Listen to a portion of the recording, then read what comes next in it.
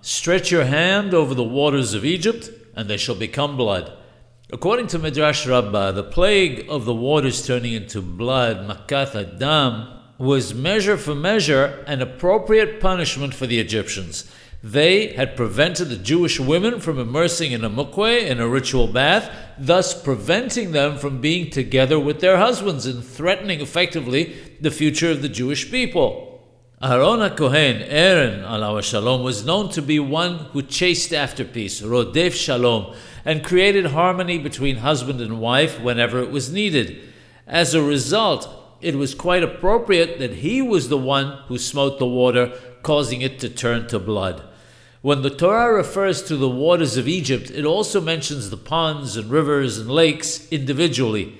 This is a clear indication that the purpose of turning these waters into blood was in retaliation for the fact that the Egyptians had prevented the Jewish women from immersing themselves in them.